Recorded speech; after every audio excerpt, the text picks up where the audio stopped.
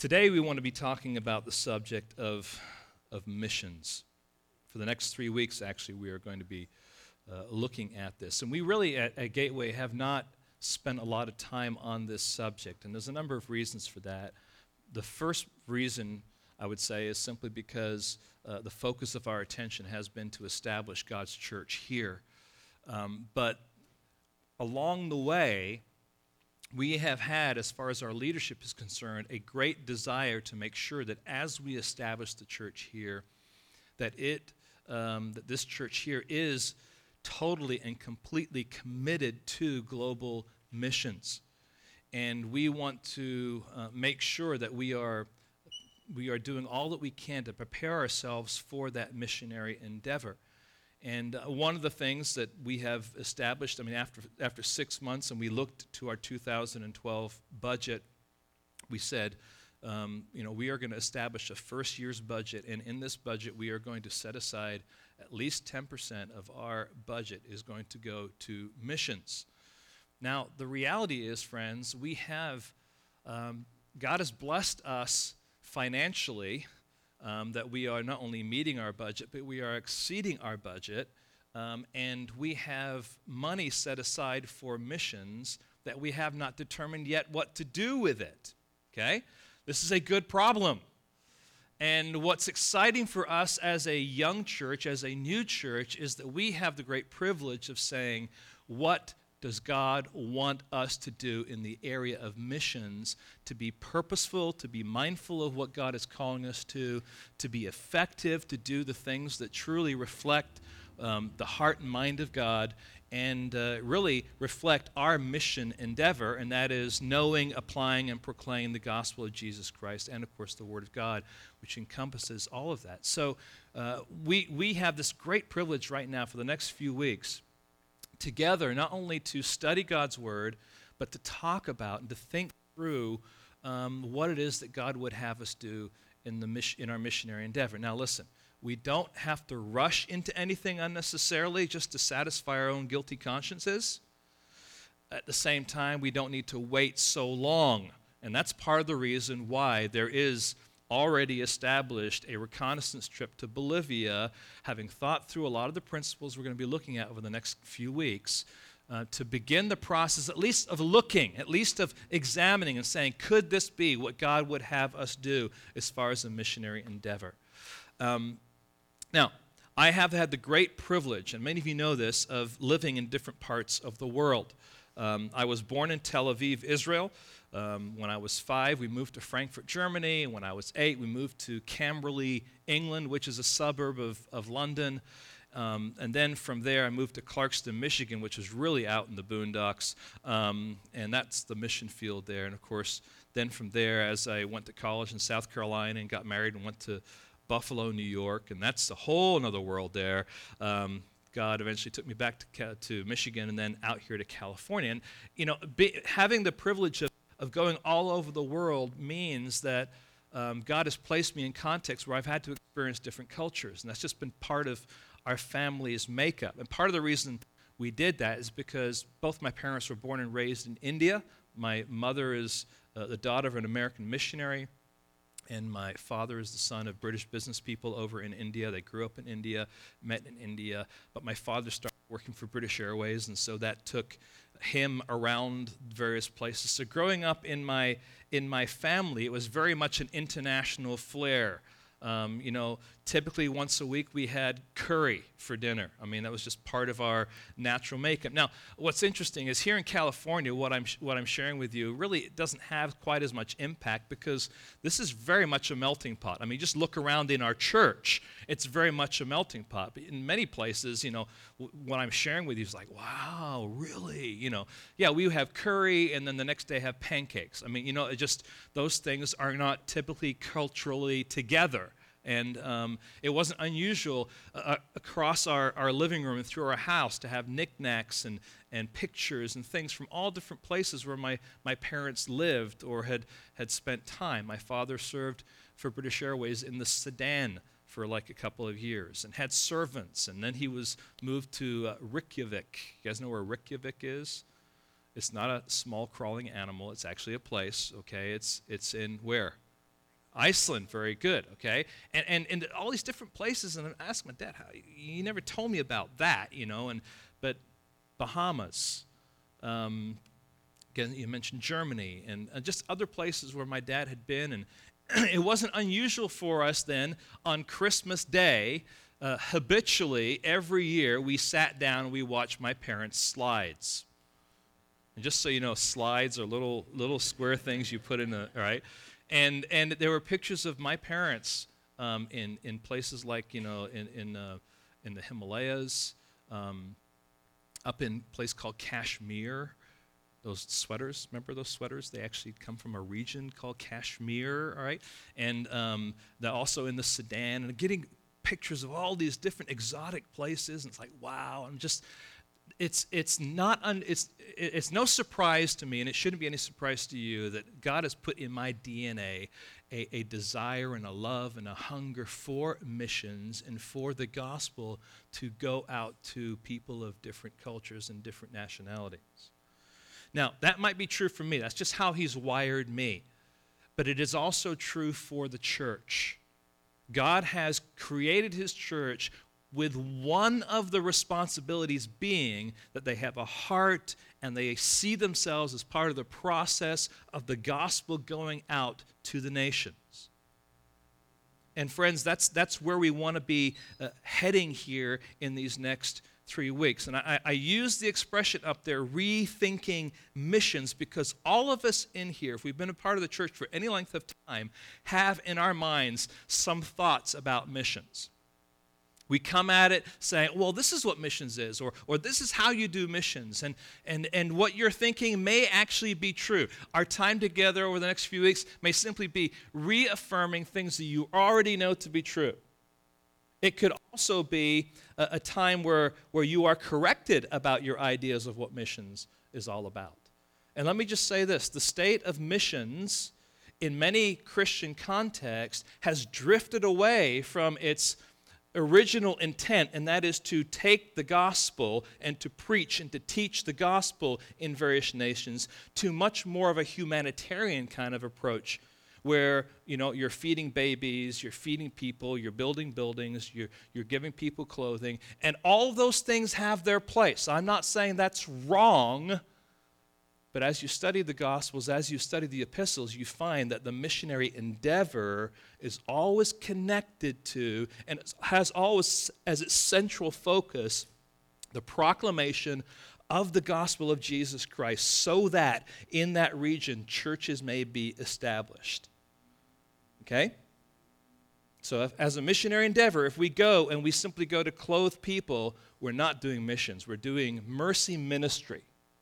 Now, that mercy ministry may be a vehicle, it may be what is needed, it may give a platform for the gospel to be preached, but it in and of itself is not what missions is all about. It is the proclamation of the gospel and taking the gospel to the various nations around the world. And I say nations, I mean ethnic groups around the world, all right? And we'll talk more about that. Now, my pastor, I was saved when I was 16, although I grew up in a Christian home. But my pastor, his name was Paul Vanneman, and he had a great impact on me, especially in the area of missions. And in particular, the focus of supporting or thinking through missions from the perspective of national pastors and national workers. And so the 1990 missions conference hosted at his church, which would be my home church, I met some of the sweetest and godliest men and women I have ever met. I share that with you, and I'm just going to share some names. They mean nothing to you, but they mean everything to me. Matias Mojicas, who is the person that we're going to be connecting with in Bolivia. Isaias Rodriguez, who's in Monterrey, Mexico. I think he's now with the Lord. Joshua Felix from Sao Paulo, Brazil. And I'm just, these guys, their pictures and their vibrancy, their love for the Lord is coming to my mind as I mention their names. Branko Tehojevic, who is in Negotin, Serbia, who talked about during that time, if you remember, all the conflict was going on in Serbia and how refugees were coming there and the economy was horrible And yet here's this man of God faithfully proclaiming God's truth in a very, very difficult area. Dr. Point de Jour in Port-au-Prince, Haiti. I bring his name up because here is a guy who was attempted to be necklaced at least 3 times. And to be necklaced in Haiti means you take a tire and you wrap it around someone, you fill it up with gasoline, and you set it on fire for preaching the gospel. Because his preaching was affecting political activity. And here's this gentle, sweet, godly man, Victor Sadaka. He's not a singer. That's Neil. This is Victor. And let me tell you what, he's from Beirut, Lebanon. He's again now with the Lord. But you talk about a statesman. You talk about a guy who could stand up and he could speak in such a way that you'd think this guy was a politician, crisp and clear, knowledgeable, powerful with the word. Peter Kunst in Germany. And then Edgar Trabulsi. And Edgar is a personal friend of mine. He's Victor's kind of like protege. And Edgar right now is president of the Beirut or Lebanon Baptist Seminary and Lebanon Baptist Church. And he has a seminary where, listen to this, people from all these Islamic nations can freely go to seminary and go back to their countries, okay, where they could never come to a place in Europe or even the States. They can go there. Now, I share those with you just to give you an idea that the age of thinking of I'll use this expression carefully, the white American going to some place and staking his flag and doing ministry is changed or has changed. And the focus of attention of missions now is far more on the nationals doing the work. There was this attitude that, well, we need the American person to be there to make sure things are done well. And there's an element of truth to that. But I think that time is over, and we're finding out that the nationals trained and equipped to do the work of the ministry are far more effective. Okay? And so I am all for, and I have a passion for training nationals to do the work of the ministry. So my pastor, Paul Vanneman, had a passion for missions, had a passion for the support of nationals. And as you can tell, I've caught that vision. It's been pummeled into me. It's part of my fabric. It's what I desire to be a part of when it comes to missions. And honestly, friends, I want you to be a part of that too. And I want you to see that Gateway Bible Church, although young, although relatively small, can be used by God to affect world evangelism in a particular area that God has called us to. We are not called to do it all, but we're called to do what He's called us to do in a particular place or in some particular places, and to be effective at doing that. So the question then is, why missions? And just a few quick summary ideas here. Why missions? First of all, is it about Americanizing the world? Is that the idea? We want everyone to walk around with Levi's and Nike and to be able to sing our songs. No, they already do that for the most part, right? We're not about capitalizing the world and making it all American. That's not what it's about at all, right? Is it about conquest and land and empires? Is it really about, we're Americans and we go over here and we establish, missions here, and we've claimed it for ourselves, and look at how great we are? And no, absolutely not. Now, I would say this, that God uses, might want to say, ungodly empire endeavors for His glory. And when the British Empire spread, it didn't have on its front line the gospel, but back behind what was going on, there were people that went with the gospel. And so you have the gospel that went different places. And the point being that God has, even as Americans, given us freedom to go certain places now. Not that being there was because of anything that we did, but the opportunity is there. And so we want to seize that opportunity because we have the freedom to go do that. And so it's a great, great reality. But the goal isn't conquest. It isn't land. It isn't empires. Is it all about souls? Is that all it's about, is souls alone? And you're like, I'm not sure about that one. It is about souls, but it's not about souls alone. I would like to tell you or share with you that the purpose of missions is not purely about souls. It is ultimately about the glory of God. Okay? It is ultimately about being faithful to proclaim and to broadcast his fame, as we sung earlier, among the nations. The souls part of it is what God does.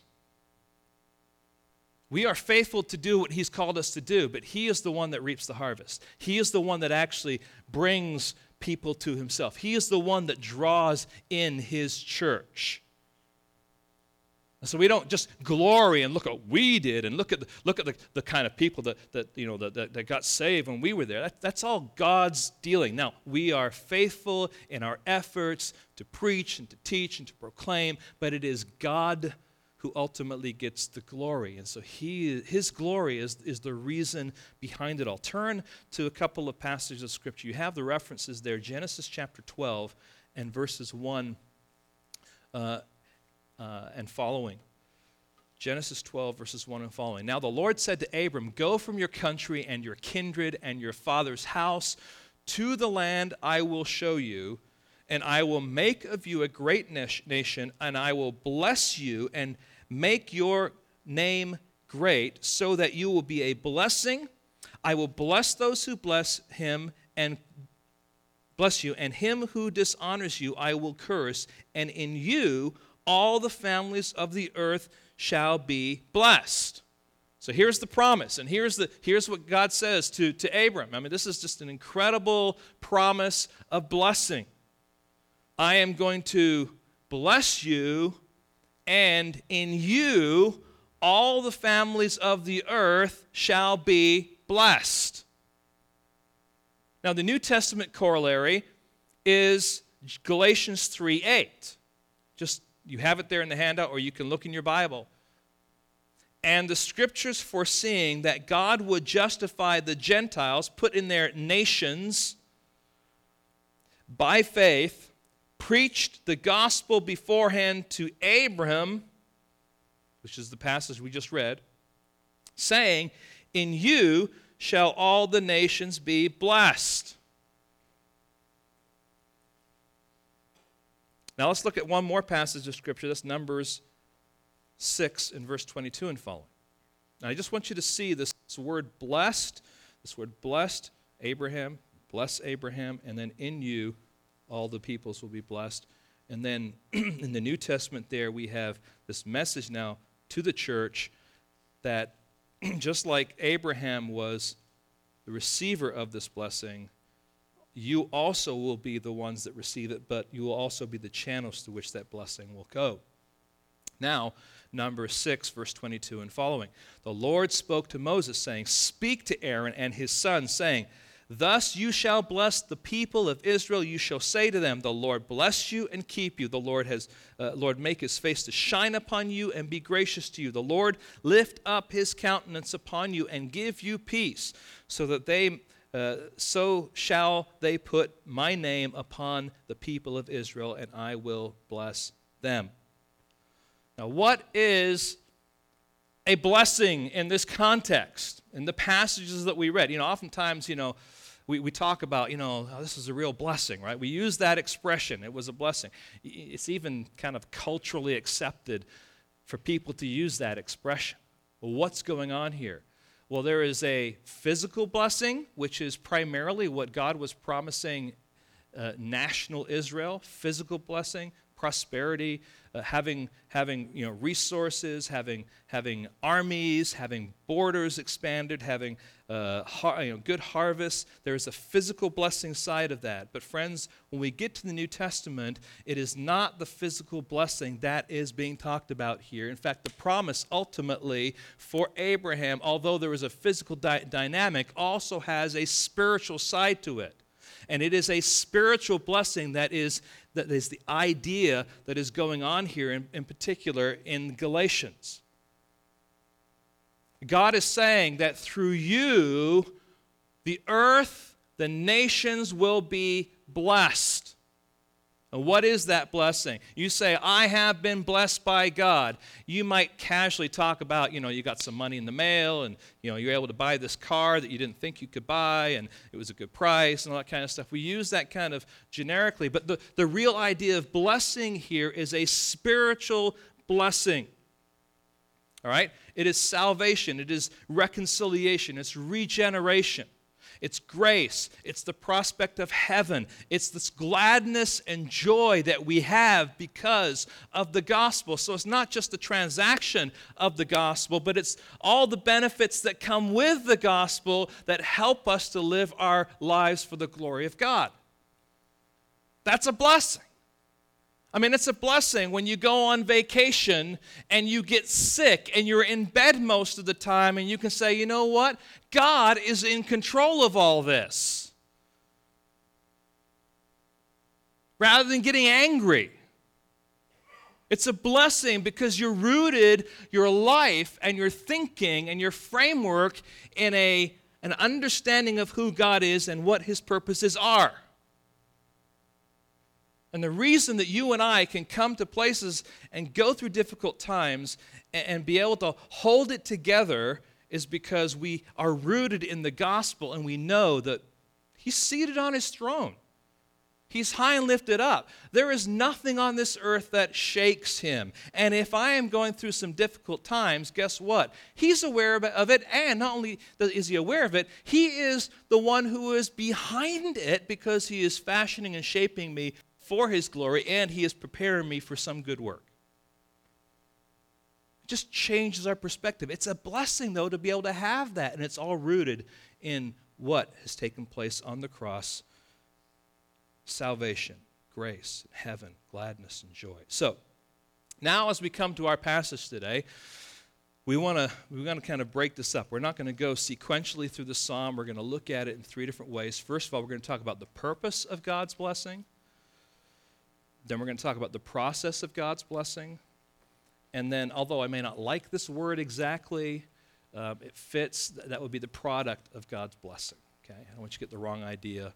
But the idea there is, you'll see what it is. It's the product, the end result, and where it ends up. Okay, so let's look at the purpose of God's blessing. Why does God bless? All right.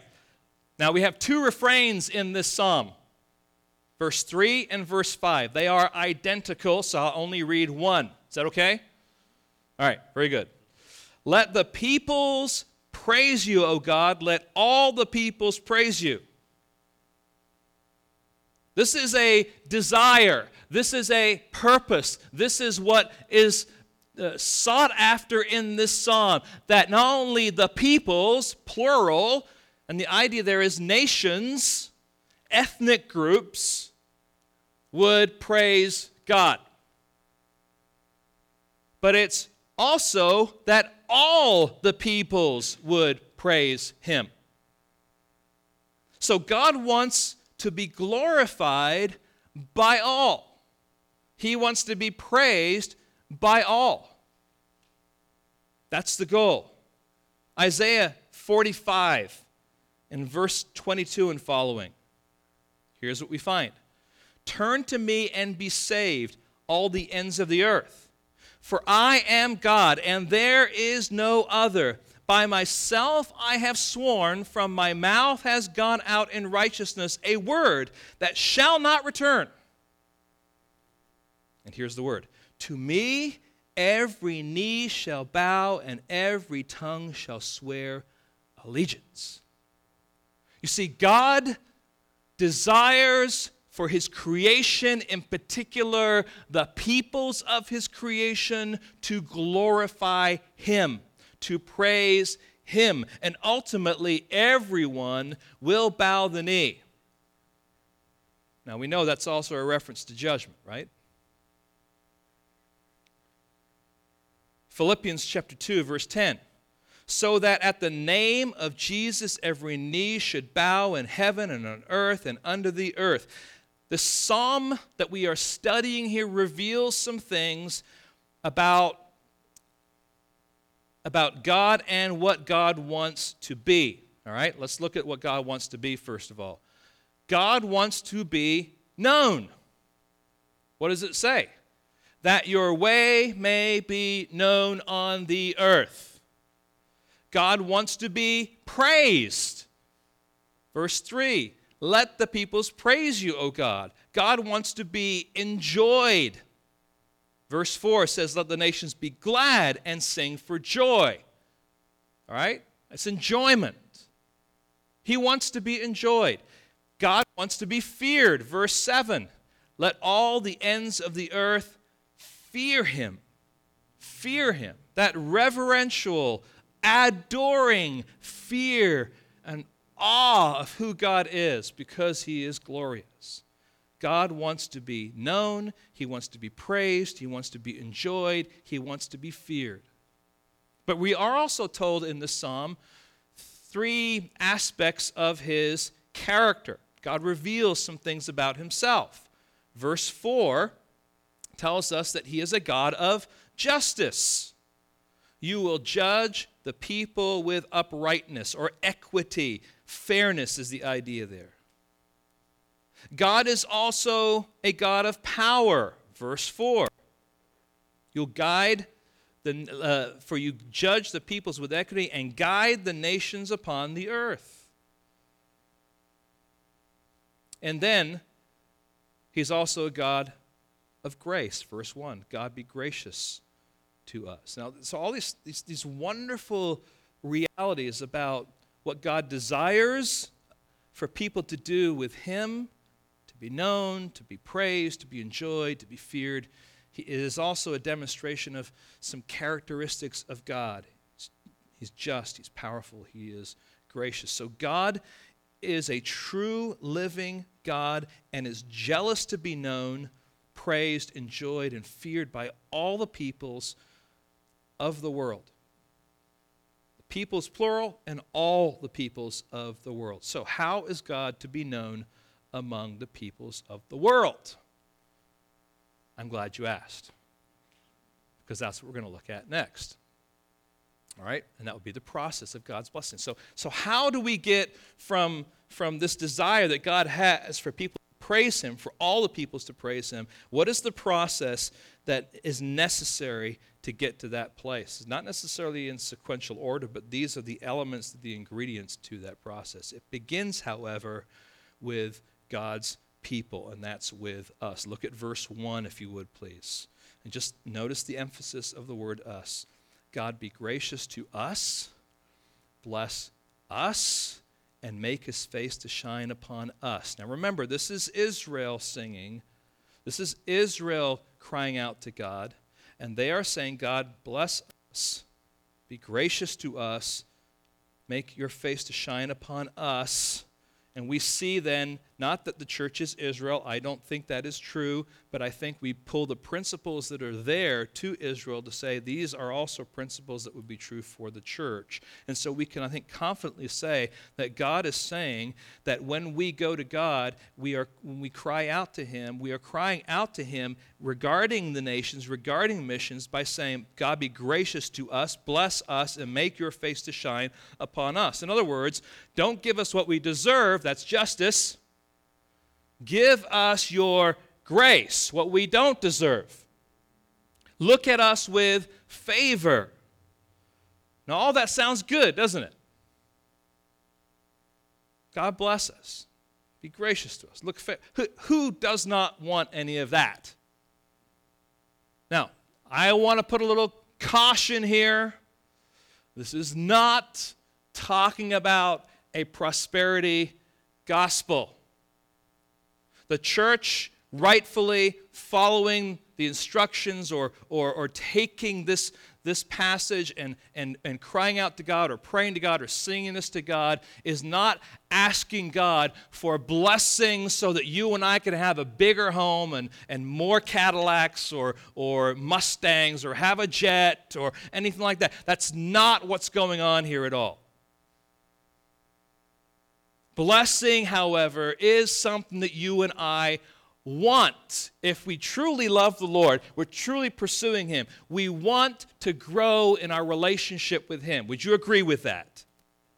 We desire more from God. We desire more, to be more mature. We desire to have more understanding and awareness of who He is and what He calls us to and how wonderful and awesome He is. We desire all of that. So not only can He bless us, get this, He has already blessed us.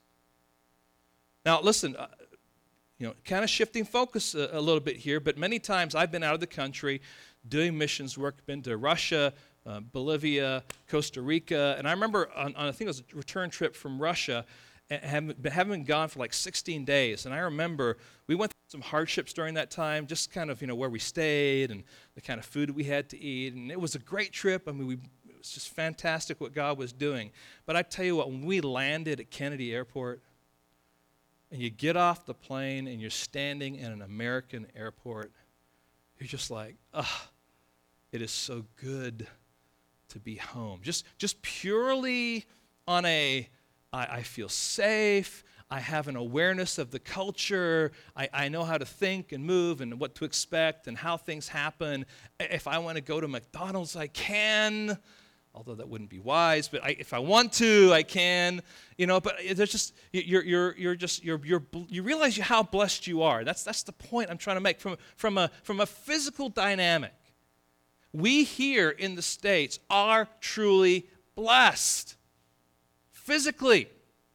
Now, I just want you to think through this. And I do not mean to look down on any particular group of people, but I was having this conversation with my daughter just a couple of days ago, and my question was, look around. Where are the poor? Where are the poor? Are there any poor in Castro Valley? Are there any poor in Hayward? I'm not asking you to answer, okay? All right, maybe in Oakland there's poor. Now, our definition, culturally speaking, of poor is far different than actually what poor is. Now, are there people who are poor? Yes. But there are so many opportunities and resources for people who do not have money to be clothed, to be fed, to be sheltered, and all that kind of stuff.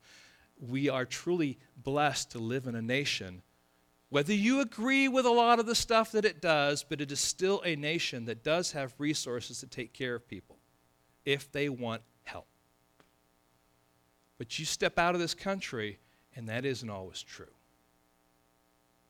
And there are people who truly fit the definition of poor and who do not have much of an opportunity to do anything. Now, I just share that just to remind you that even what little you have, and you may have lost almost everything, even what little you have is far more than so many people around this world have. You're blessed physically, but you're also blessed spiritually. And we need to remember that the blessing that's really being talked about here is this blessing that comes in the framework of salvation and all the continued favor that we have because of that. And friends, get this.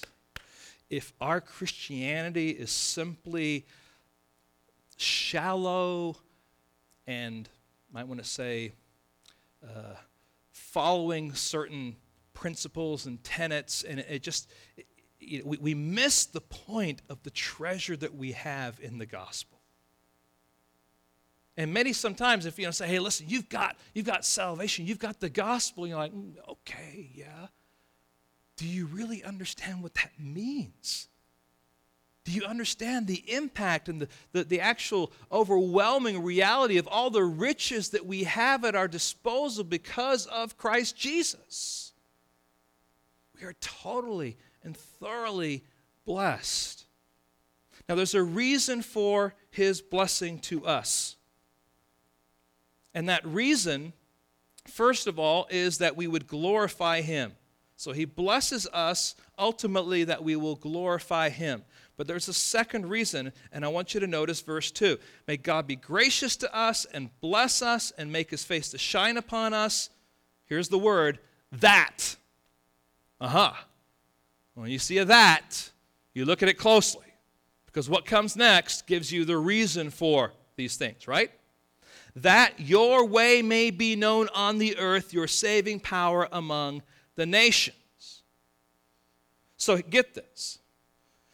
It's not just that God wants to bless us, and that's the end of the story. It's that God wants to bless us, but having blessed us, he wants that blessing to continue on through us to the nations. All right? So let's think of it a little bit. Let's think of it a little bit like this.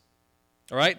We're saying, God, channel your blessing to us and ultimately channel your blessing through us. The recipients of his grace, the dispensers of his goodness. Imagine, the blessing of God being a fountain, and it flows down this viaduct to us. We receive it. We benefit from it. We are overwhelmed by it. But it also flows then through us. Now, friends, get this. The kind of church that God wants to bless is the kind of church that truly wants to take that blessing and channel it to the nations.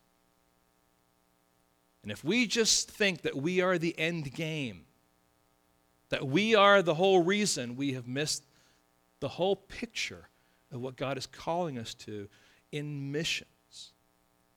All right? So it begins with us. It's a beautiful reality. Secondly, it continues on through his word. Verse 2, that your way may be known on the earth. Now, there's two avenues that his way may be known. The first avenue is his testimony by word of mouth. His testimony by word of mouth. Let's read a little bit of scripture now. Joshua chapter 2 and verse 9. Joshua chapter 2 and verse 9 and following. And here this is a story of Rahab. And I think this gives us at least an awareness of the impact of the word of mouth testimony. And we'll just pick it up at verse 9 of chapter 2 of Joshua. And said to the men, I know that, this is Rahab speaking, I know that the Lord has given you the land, and that the fear of you has fallen upon us, and that all the inhabitants of the land melt away before you. This is Rahab, Jericho. Remember the story there? After the walls came down, here's what she's saying. For we heard how the Lord dried up the water of the Red Sea before you when you came out of Egypt, and what you did to the two kings of the Amorites who were beyond the Jordan, to Sihon and Og, whom you devoted to destruction. Now verse 11, and as soon as we heard it, our hearts melted, and there was no spirit left in any man because of you. For the Lord your God, he is God in heavens above and on earth beneath. The testimony. We sang the song. He's the famous one. His fame in that region had been talked about, had been shared from neighbor to neighbor to neighbor. Did you hear about the people of Israel and their God and the things that are being accomplished because of their God, and how they walked through a sea, and how they conquered these kings, and now they're coming to our city? Now, the irony of this whole thing is that those who were marching around the city thought, wow, look how big this place is, and look how powerful and how large, and how are we going to conquer this? And the people inside are shaking in their boots. It's a wonderful window into what's going on. But it's all because of the fame of God. This testimony by word of mouth. They heard, their hearts melted, and there was some kind of a form of belief. If you want to even say repentance, it certainly was there with Rahab. We see that as a result in Hebrews chapter 11. So God's blessing on Israel has been heard by the surrounding nations to the point that they are saying, Yahweh is God in heaven above and on earth beneath. That's quite a statement. Okay? Testimony by word of mouth. Then secondly, the testimony by the written word, and that would be 2 Timothy 3, verse 14 and following. But as for you, continue in what you have learned, Timothy, and have firmly believed, knowing from whom you learned it, and how from childhood you have been acquainted with the sacred writings, which are able to make you wise for salvation through faith in Christ. Now, who was teaching Timothy the Word of God? His grandmother, his mother. They were faithfully walking him through the Scriptures. And as a result of that, the key part there is in verse 15, which are able to make you wise for salvation through faith in Christ Jesus. You have grandmother and mom, you have the Word, and ultimately wisdom for salvation.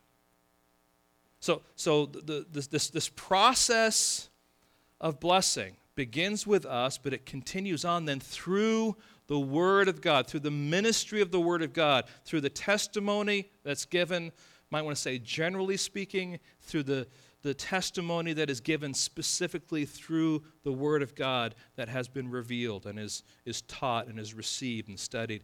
Both of those things are working to see God's blessing ultimately go to the Gentiles or to the nations. The next area, though, is salvation. The process of God's blessing would be God's salvation. Notice what it says here again. In verse 2, we're back in Psalm 67, that your way may be known on the earth, your saving power among the nations. Again, this is revealed and clarified by what we just read in chapter 2 and of 2 Timothy, chapter 3 of 2 Timothy 3:15 there. God's salvation to Israel, God's salvation to all, that would be the Gentiles. But I want you just to turn your Bibles to another passage of Scripture, but you can look in your handout there. Here is a classic missionary verse of Scripture. You who have been Christians for a long time probably sat in some missions conference where this was the verse that was for the conference. So it says, where there is no vision, what? The people perish. That's it. I mean, it's blanketed across the back, and everyone's like, yes, we have to have a vision. We have to have this vision for missions, and we have to have this mindset that we're going to reach all these people and establish a God-honoring vision. Now, friends, can I just be very, very blunt? And if you have your Bible open and it's not a King James Version, you will see that verse has been tweaked and distorted by those who may not have opened up other resources to find out what's being talked about there. What we are not looking at here in this verse of Scripture, that would be Proverbs 29, verse 18.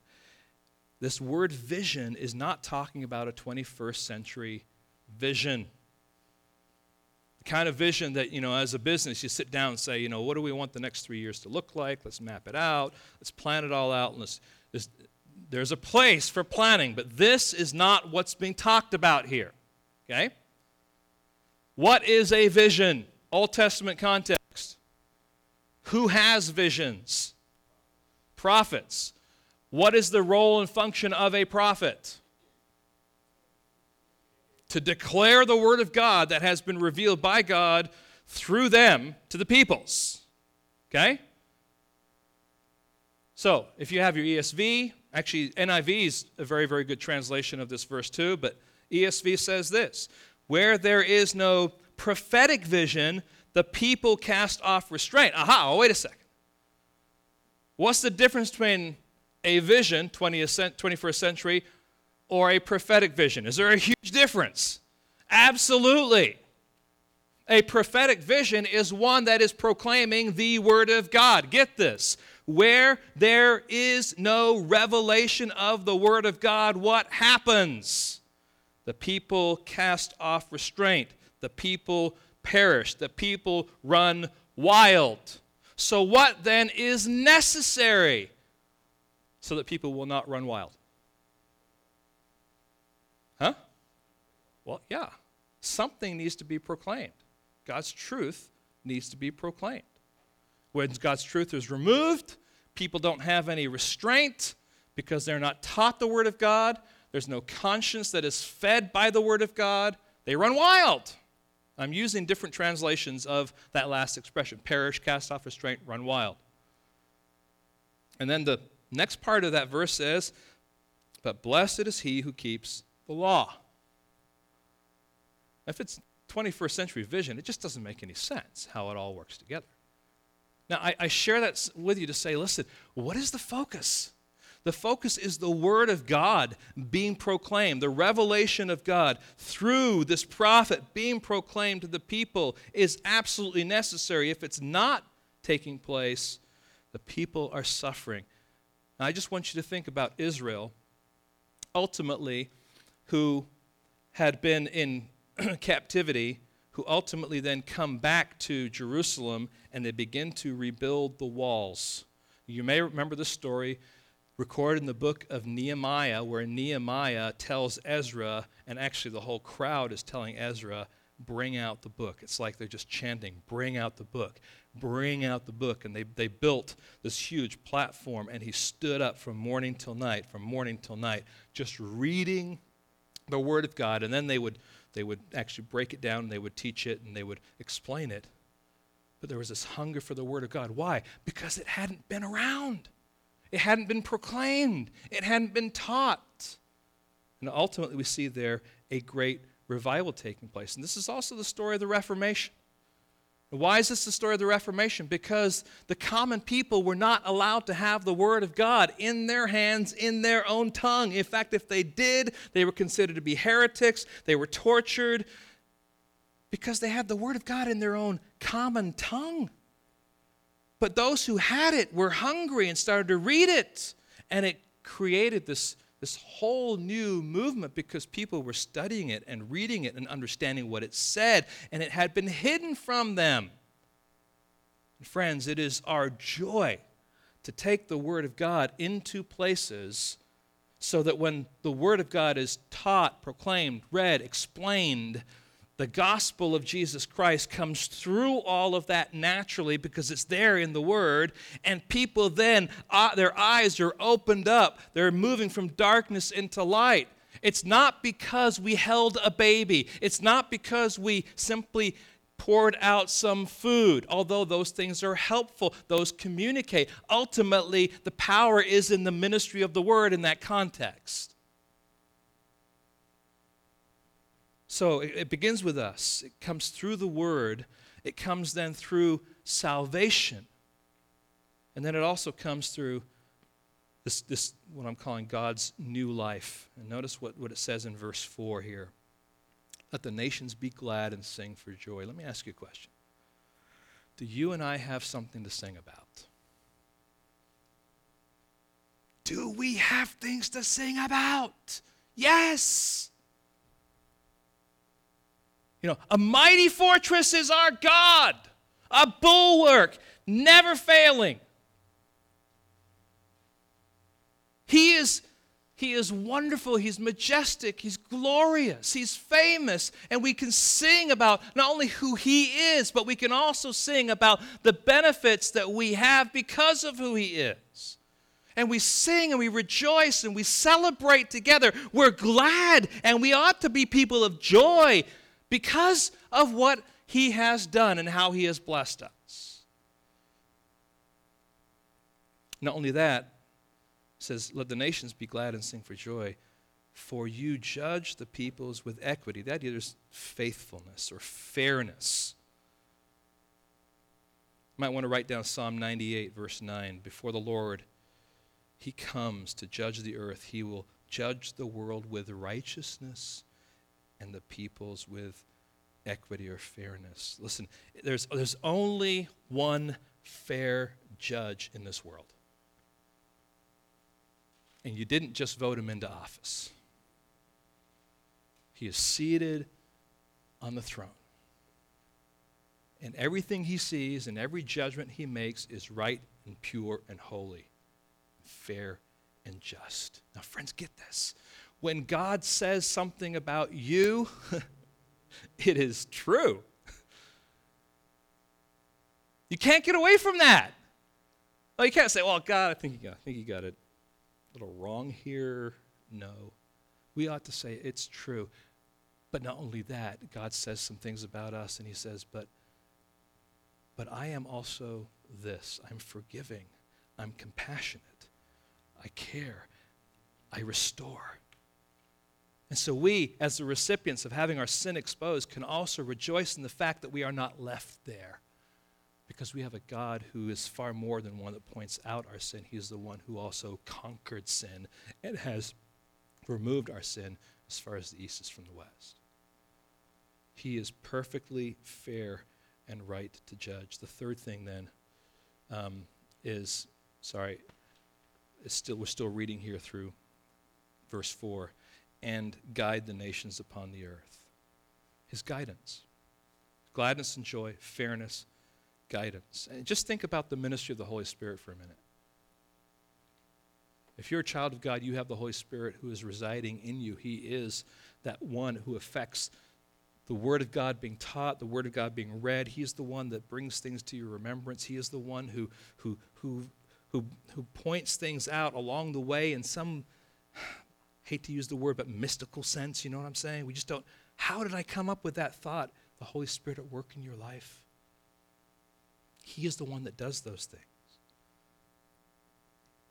Psalm 23:3, he restores my soul. He leads me in paths of righteousness for his name's sake. Psalm 78:72, with upright heart, he shepherded them and guided them with his skillful hand. Listen, we are not wandering aimlessly. We have God in us, guiding us, revealing himself to us through his word and through the activity of the word in our heart so that we can ultimately glorify him. John 14:26, but the Helper, the Holy Spirit, whom the Father will send in my name, he will teach you all things and bring to your remembrance all that I have said to you. Listen, our blessing is an opportunity to take God's word to the nations. Here is this process then. There's the purpose that the peoples would praise him, that all the peoples would praise him, but there's this process, and it comes through us, it comes through his word, it comes through the gospel, there'll be salvation. It also comes ultimately with the new life that we have in him. And this is where we take the message from last week and we say, how is it that other people will see something different in us? It's because they see this new life at work. We see things differently, that we don't retaliate like other people would retaliate, that we process wrongs done to us in different ways, that we handle conflict in such a way that would glorify God. All sorts of different things that come as a result of the Word of God and the Holy Spirit being in us and fashioning us so that we can glorify him with our daily lives. Now, let's move on to the product. The product of God's blessing. That the earth has yielded its increase. God, our God, shall bless us. God shall bless us, let all the ends of the earth fear him. Let's just think through what's being said here. The earth has yielded its increase. Friends, this is a picture of a harvest that is ready and ripe. Does that sound like anything to you? Pray, therefore, that the Lord of the harvest will send laborers into the harvest. Because they're ready. They're ready. Listen, the harvest is ripe. The harvest is ready. And so God, our God, shall bless us. God shall bless us ultimately that, or let all the ends of the earth fear him. The idea here is that God blesses us, and through that blessing then, the rest of the world that we have the ability and the privilege to minister to will also be blessed. And so we can bring it down to two things. First of all, the product is this. It is blessing. God, we want your blessing, not for selfish purposes, but for your glory. And friends, these are heart issues that we can say, God, I want your blessing for me. Now, obviously, all of us want God's blessing for us in the sense that we want to grow in him, right? But we don't want blessing for us in a sinful sense, because I want to be proud and I want to have and all that kind of stuff. That's a false gospel. That's not what we're talking about here. That's not what these people are saying when they're singing this. It's not what the writer had in mind at all. God, we desire your blessing. We desire and we want the nations to know you, to praise you, to enjoy you, to fear you, to see you as a God of grace, to see you as a God of power, to ultimately fear you as a God who is worthy to be worshiped. That's what we desire. So bless us, God. Secondly, is the word fear. Now, let me ask you a question. Did Israel struggle with sharing their God, Yahweh, with the nations? The answer is yes. The story of Jonah is one example of that. Right? That whole struggle. God, how could you bless this other pagan nation? Don't you know what they've done and how they've abused us and how they continue to do it and all the awful things that they've done? Yeah. There's definitely this kind of this is our God kind of a mentality that we see with the nation of Israel. Now, friends, we want to be very, very careful that we avoid that kind of mentality. And one of the places we start, as much as I love this country, please hear this, and I'll prove that to you in just a minute. America is not God's most favored nation. This isn't, we talk about God's country.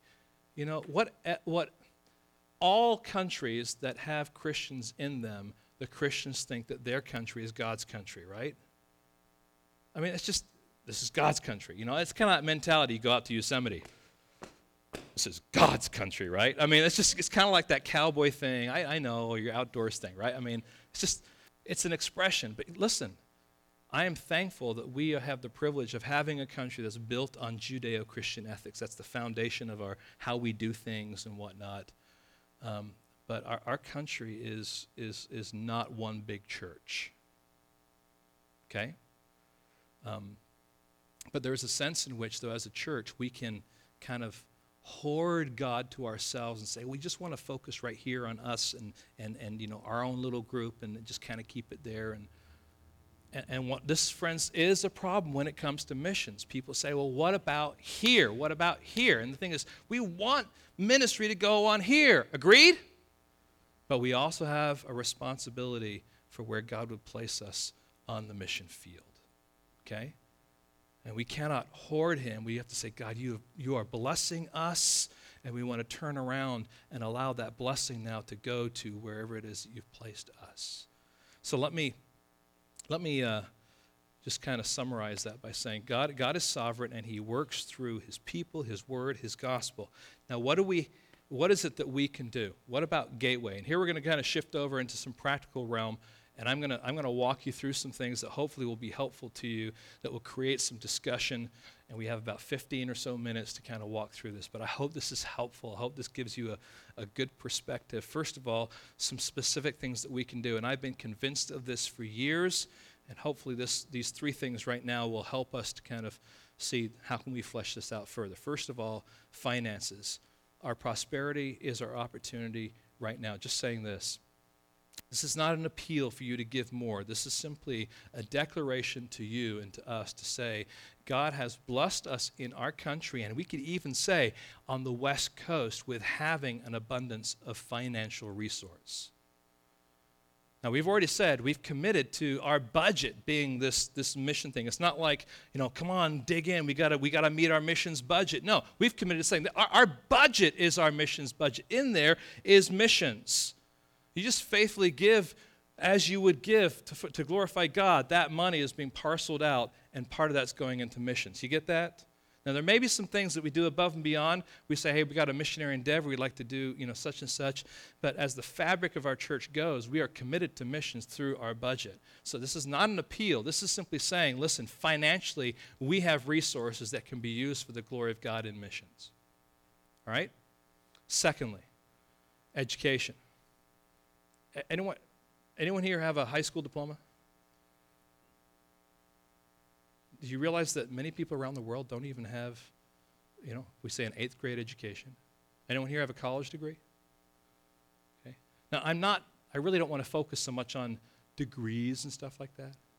But did you know, maybe put it this way, if we understand that our goal being a church is to apply, and to proclaim the Word of God and the gospel of Jesus Christ, we are committed to being a church that is training and equipping its own people for the work of ministry, which means that as we grow and as we focus on equipping, we are developing future people who can have an impact on missions around the world. It doesn't have to be a seminary-trained pastor, because you and I are going to go through a process of equipping, and you, as the person who's sitting and learning and growing, if you go in many contexts around the world in a missionary endeavor, you're going to have far more biblical knowledge and understanding than the people that you're sitting in front of or standing in front of, and you'll be able to teach and shepherd and guide them with what you know. We are blessed to have this gift of education. What are we going to do with it? All right, the third thing, and this is probably not an exhaustive list, but we're available. Now, there are few countries around this world who let their people go on lengthy vacations, who have the resources to go on vacations, who have the freedom to say, I'm going to go for a couple of weeks to some country and I'm going to do some work. We do. Now, you can choose what you do with that time. All right? And this is not a guilt trip for anyone that goes on vacation. I just had one. All right? Kind of. All right?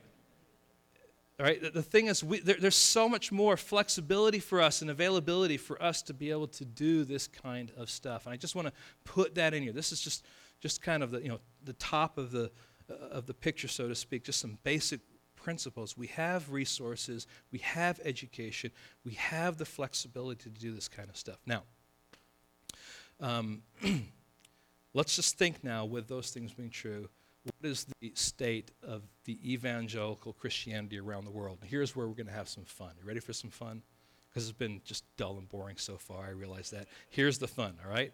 Here is a map of the world, all right? Now, as you look at this map, there's some things I want you to notice. This is the world that we live in. This is put together by IMG, which is the IMB, International Missions Board. It's a Southern Baptist organization who's done a very, very statistical analysis of the state of evangelicalism around the world. Okay? Now, a couple of things about this. This is a snapshot of 2012. So this is the world in which we live, but understand this. This is God's world. The progress of the gospel is completely and totally His work. This is what He's doing. The colors are pretty, but each color actually is made up of dots, and each dot represents an ethnic group of about 50,000 people. All right? And we'll see in just a minute a couple of things, how we can flesh that out and understand it more. It goes from red being unreached, unchurched, to dark green being reached and churched. Does that help make sense there? And kind of yellow and orange in between. All right? Now, a couple of things. Notice the statistics at the bottom. At present, 2012, 6.9 billion people in the world. That's not our national deficit. That's people in the world. Okay? And that'll give you some talking points later. All right. But I also want you to notice this 11,535 people groups. People groups. A good portion of those people groups have unique languages. So they are people groups with unique languages where there is no Bible. All right? There is not even a resource in many occasions to help you understand the Bible. Okay? Now, let's move on a little bit here and just take me a moment just to give some definitions. You don't have to get all this down. We'll talk more about this. I'll have this printed up and stuff for future times. But think about this. Unreached people groups, a people group in which less than 2% of the population are evangelical Christians. All right, less than 2%. That's the definition missiologists are using to describe unreached. Okay, it's arbitrary. They've come up with their own definition, but it's a helpful one to give us a category. You with me there? We didn't get that definition from the Word. We just get a definition here for helpful understanding. Last frontier people group is a subset of unreached people groups. All right? A people group which is unreached and has not had a new evangelical church started within the past 2 years. So this is a people group who've, last 2 years, there hasn't been any church planting endeavor or church planting or churches established. And engaged means a group of people is engaged with the church planting strategy consistent with evangelical faith. So these are words, these are expressions you're going to hear the next couple of weeks that are going to be part of our vocabulary just to help us talk through what does God want us to do in missions and hopefully give us some perspective. Then here is the definition of an evangelical that they are using to define all of this. And it's a pretty good definition, I think, right? And an evangelical Christian is a person who believes that Jesus Christ is the sole source of salvation through faith in him, has personal faith in conversion with regeneration by the Holy Spirit, recognizes the inspired Word of God as the only basis for faith and Christian living, and is committed to biblical preaching and evangelism that brings others to faith in Jesus Christ. It's important for you to see that definition as opposed to a Barna definition, which says, the people think that they're born again. All right, George Bonner's definition of an evangelical Christian is these people believe they're born again. Okay? Which one's more powerful? Which one's more specific? Question?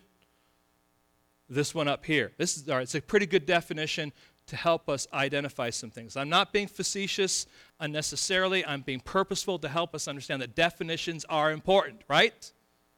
So when we look up here, this is not a Catholic church being talked about. This is evangelical, Bible-centered, Christ-centered, Word-centered Christianity. Got it? All right? Now, here we go. Here are all these different degrees. Again, don't copy them down. The darkest one there, no evangelical Christian churches, no access to major evangelical print, audio, visual, or human resources. There's nothing. Nothing going on there, all right? Less than 2%, next one, less than 2% evangelical, some evangelical resources available, but no active church planting within the past 2 years. Then we have the orange, less than 2% evangelical, initial church planting within the last 2 years. Then there's number 3, less than 2% evangelical, widespread church planting within the past 2 years. That is all considered to be unreached, right? Just as far as definitions go. It's still 2% under. So they've broken down that unreached into some different categories to help us understand what's the nature of this particular people group, okay? Now, if I'm losing you with statistics here, I don't want to do that. Notice the other colors. The goal here ultimately is to be in that dark green category, which is 10%. And think about it. What's 10%? Is that a big number? Not really. Okay? So don't just think, if it's green, forget about it. It's already taken care of, right? Here we go. Ready? Here's the fun. We're going to go one step at a time through each of these colors and just kind of take an impression of what these look like. I don't want to be in the way of anyone here. So here we go. All right. This is the whole world again. And here we go with the dark ones. What are some impressions you have just looking at that? This is the known evangelical Christians or churches. Any impressions? All right, what about this? Any impressions? Now, why do you think India is so red?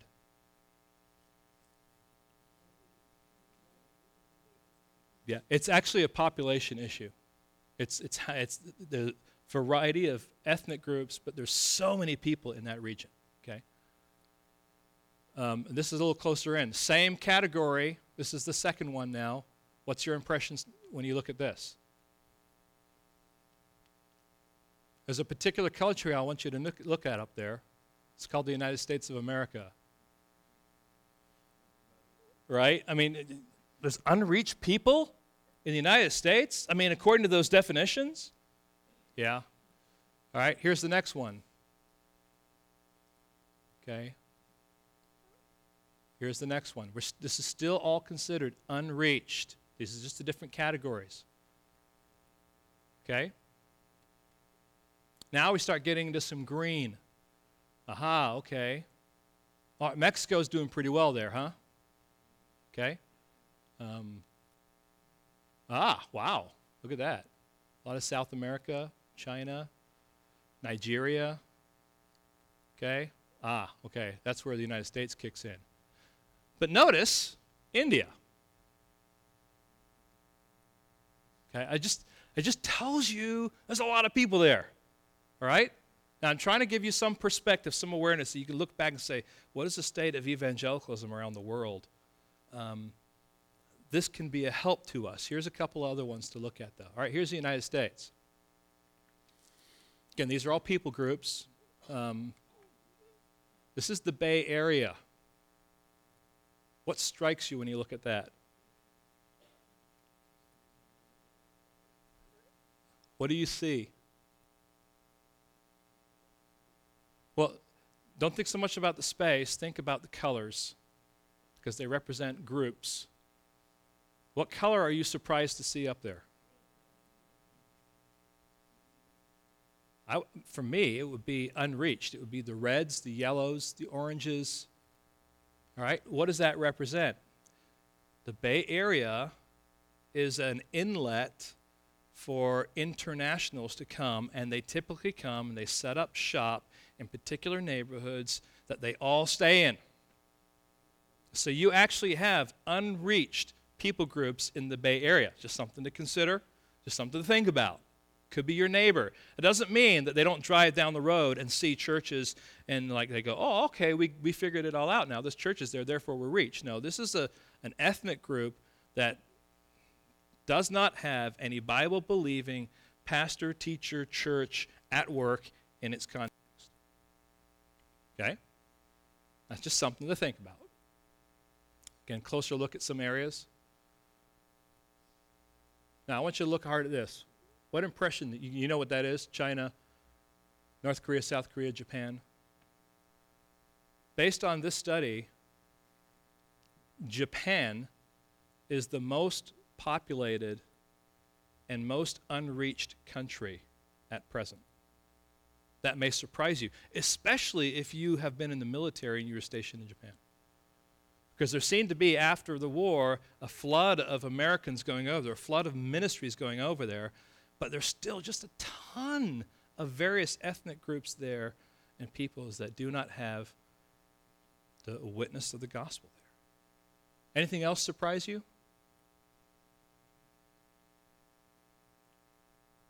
Are you surprised by how green China is? Now, why is that?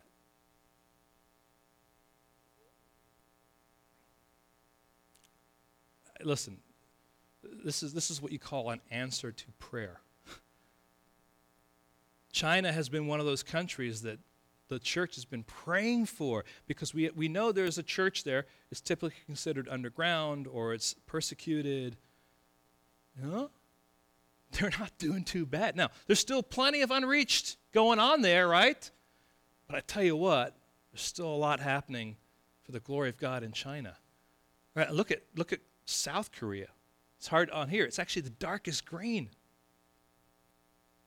Can I just tell you something? The United States of America is not the only country that does missions. Just want you to be aware of that. You know, I first encountered this one time when I was doing missions work, and I met someone who was doing missions work from another country, and I just thought, oh, there are other countries that are doing missions too? Yes! Because they have churches, and they want to have a missionary impact, and God is using them, and they have inroads that we cannot have inroads in, and all that kind of stuff, all right?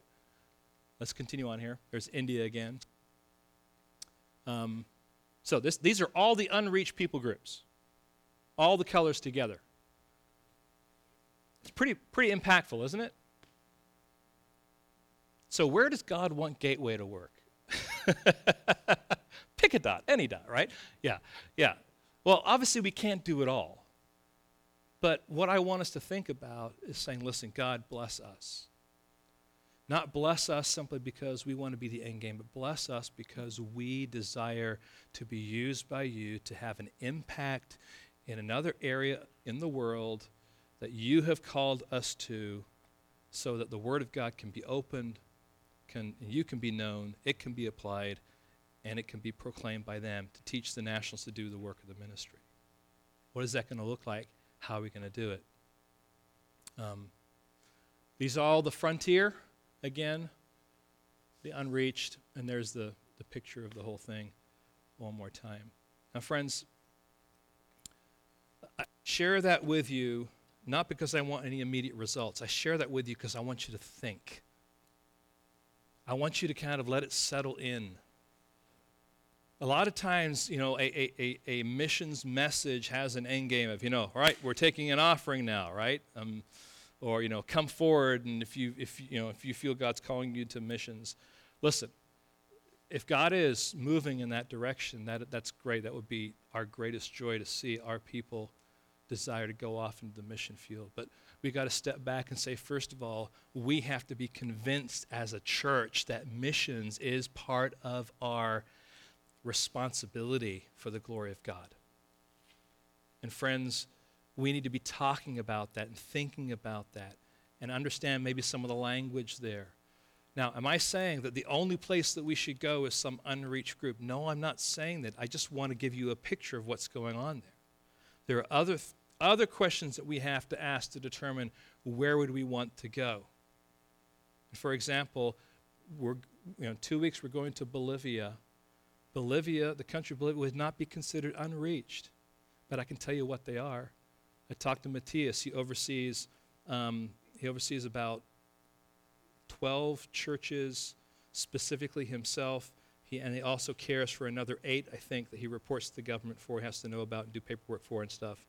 Of those 12, there are 6 churches that do not have pastors, trained pastors.